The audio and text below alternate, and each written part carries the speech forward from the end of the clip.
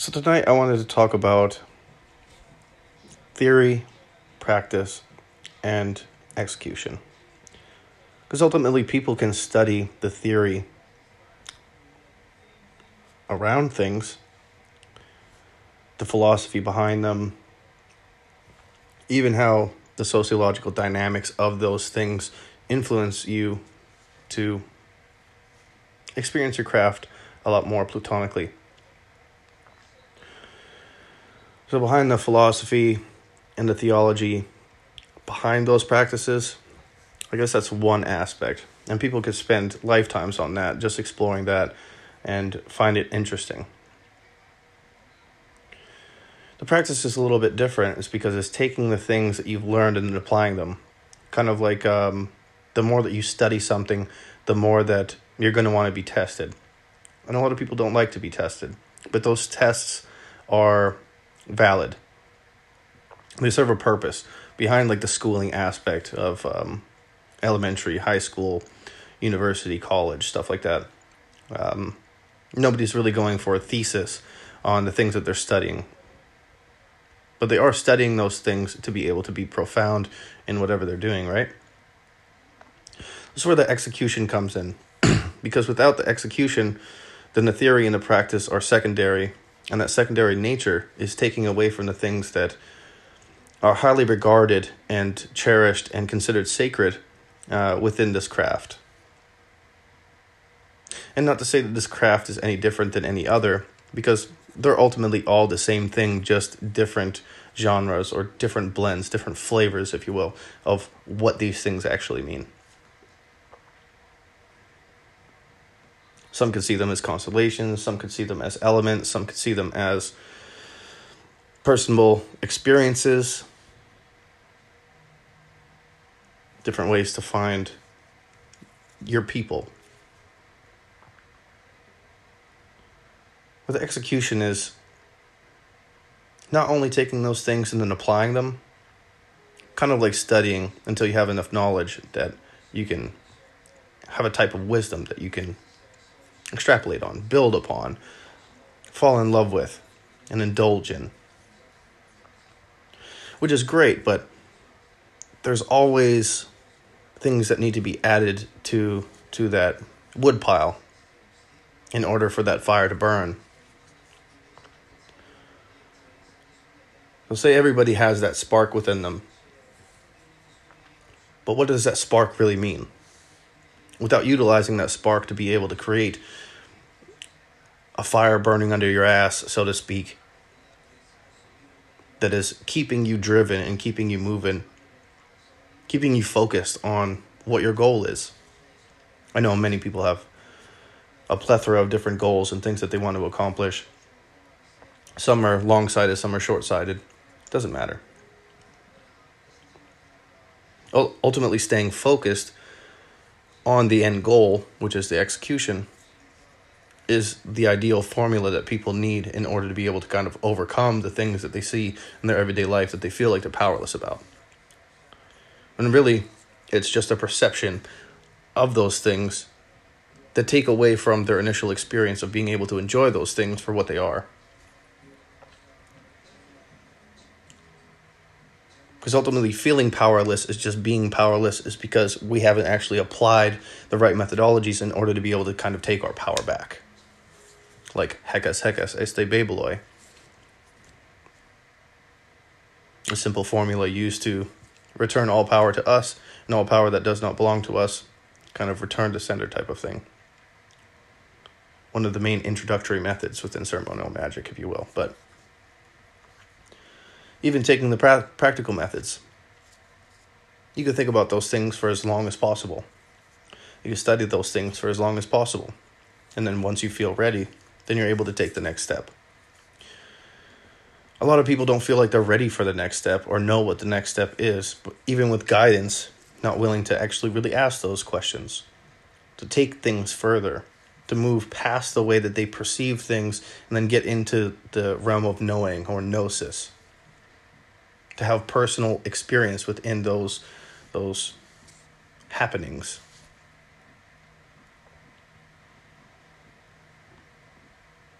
So the theory could be a plethora of different things, right? And the practice can be at odds with 1,000,000 to 1.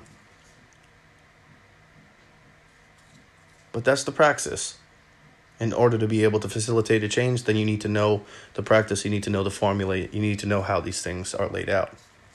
Even when the things are laid out for you, you're still going to question the methodology, wondering if this is the correct method or if there's going to be any drawbacks in any way, shape, or form.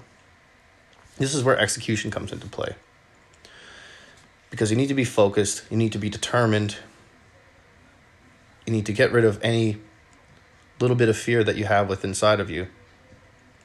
And then know what you're doing, why you're doing it, and where you want to go after you've done it. And feel like it's already completed within that syncretism. You're trying to synthesize a result from your actions. So you're using your mind as a tool to be able to tinker with the nature of your reality. And that is a scientific method to magic itself. The brain is just a tool for a collective hive mind, but not every mind is connected. Not everything that we're doing is connected to something else. We're only a minute fragment of those elements that we're attempting to influence by performing ceremonies, by taking everything that we have in and contributing what we can give to the all, whether that's all-knowing or all-glorious or all-holy or all-unholy. There's still a common denominator there that takes a little piece of us and then turns it into something else. So by the time that it returns, then we become much more than we once thought that we were to begin with. Kind of like a aspect of deification. But then looking at things like the concept of samadhi, where you already are everything that you hope to accomplish. It's just acknowledging that you are that person, that you already are everything that you want to become, without basing it from a place of, I guess you could say ego, but I feel like that's the wrong word. Perhaps a sense of knowing without labeling. I think that's a more accurate description. Because no matter how much we know, we're not trying to say that we know it all or know everything about that subject. Because nobody ultimately can know those things.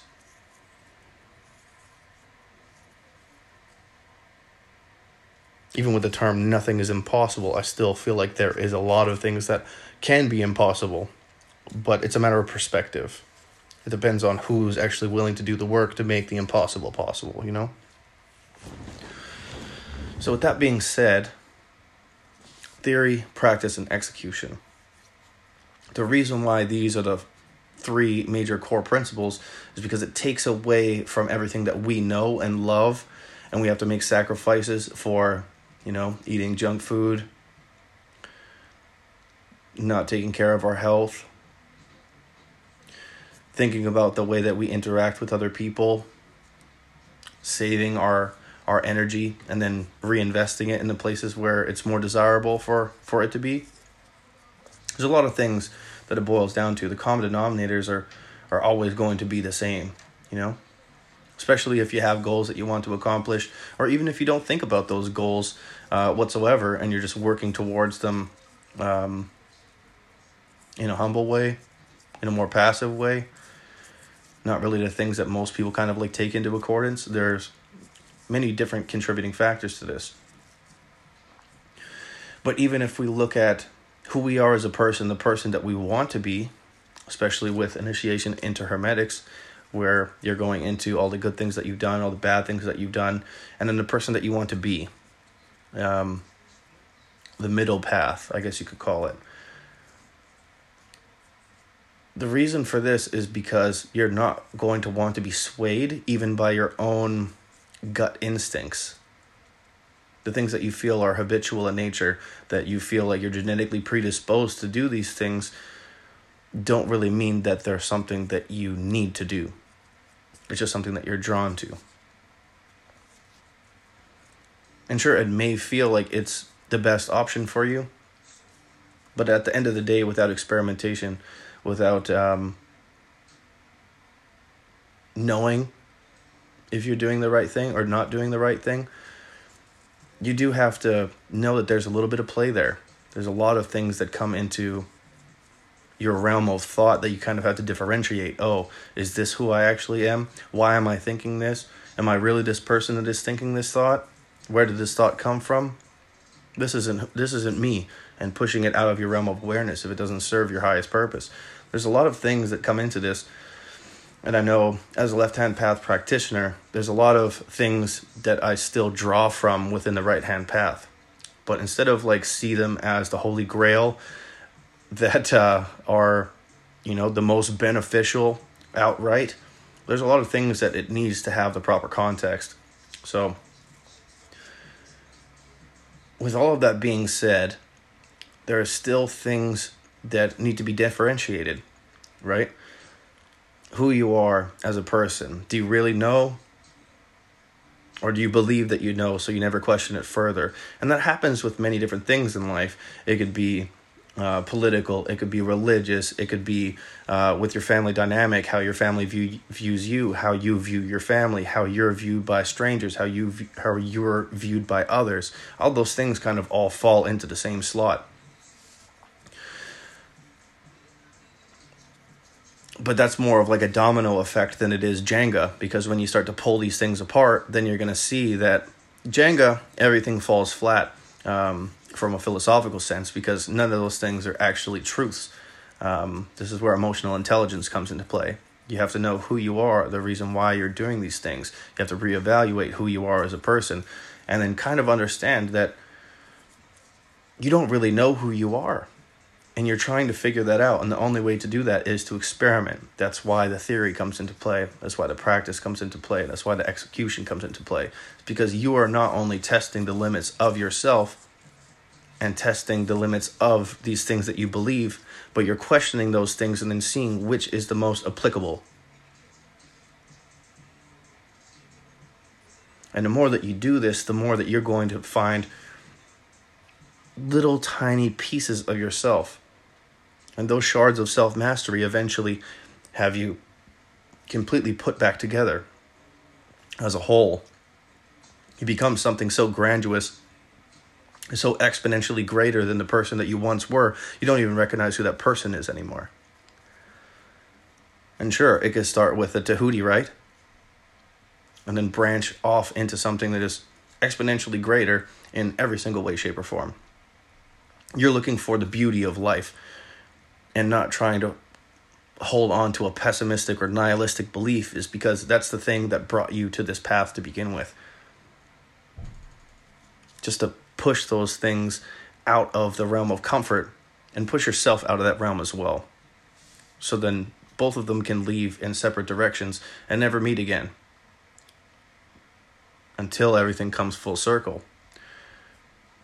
Then you're meeting yourself on different terms. Then you're meeting everything that you thought that you believed on a whole different wavelength.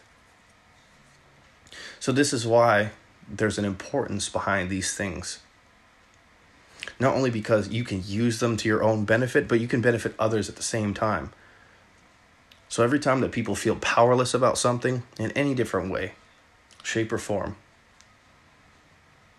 it's not to say that those things don't matter. It's those things don't matter because there is no solution to the problem. When you perpetuate the problem ends up becoming ever present, and that becomes the chains to your own mental slavery.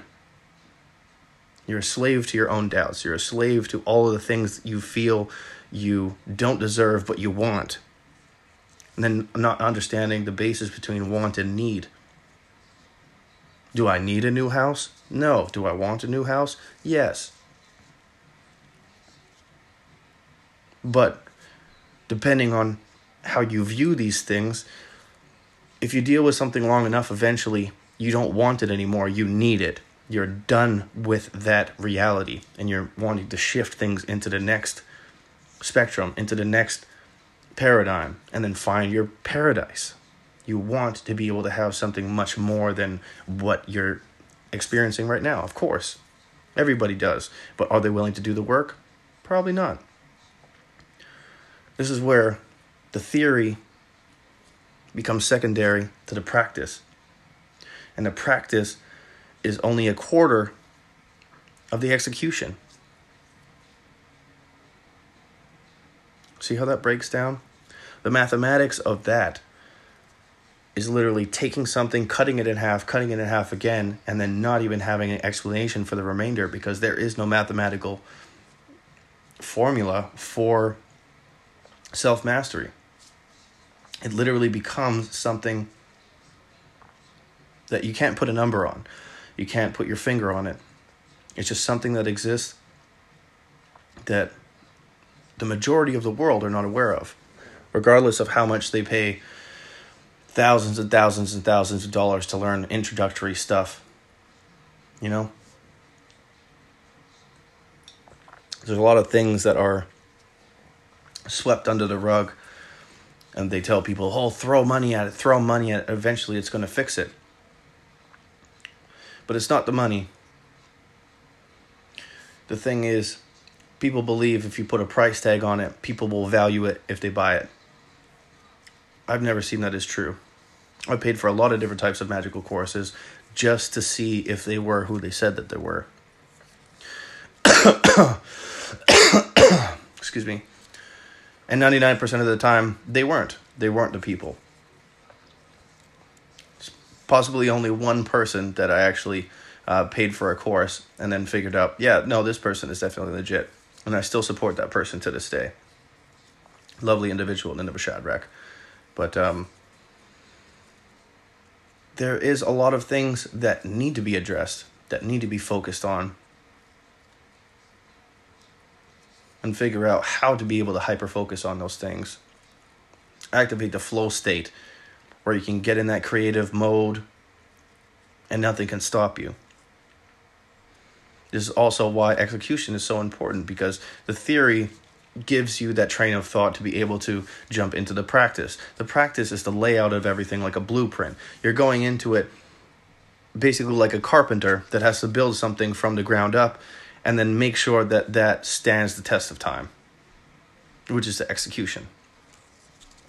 So you're essentially temple building your own range of thought, building your own philosophy, your own beliefs, and then challenging those beliefs, just like weather would test the carpenter's framing work. So this is why these things are important and why they need to actually be made applicable. Because without them, then we're left stranded like Gilligan's Island. We're all stuck in a place that we don't know how to find our way out of, but we're more worried about mortality than we actually are things outside of our own human design. And that could be the existential bummer that everybody is kind of dreading the day that they die, or the day that somebody that they care about dies. When really, it's not about either of those things. It's about doing what we came here to do, and then learning what we need to learn, and then passing on that wisdom into the next generation. Because without it, we're just perpetuating the agony and becoming a glutton for punishment.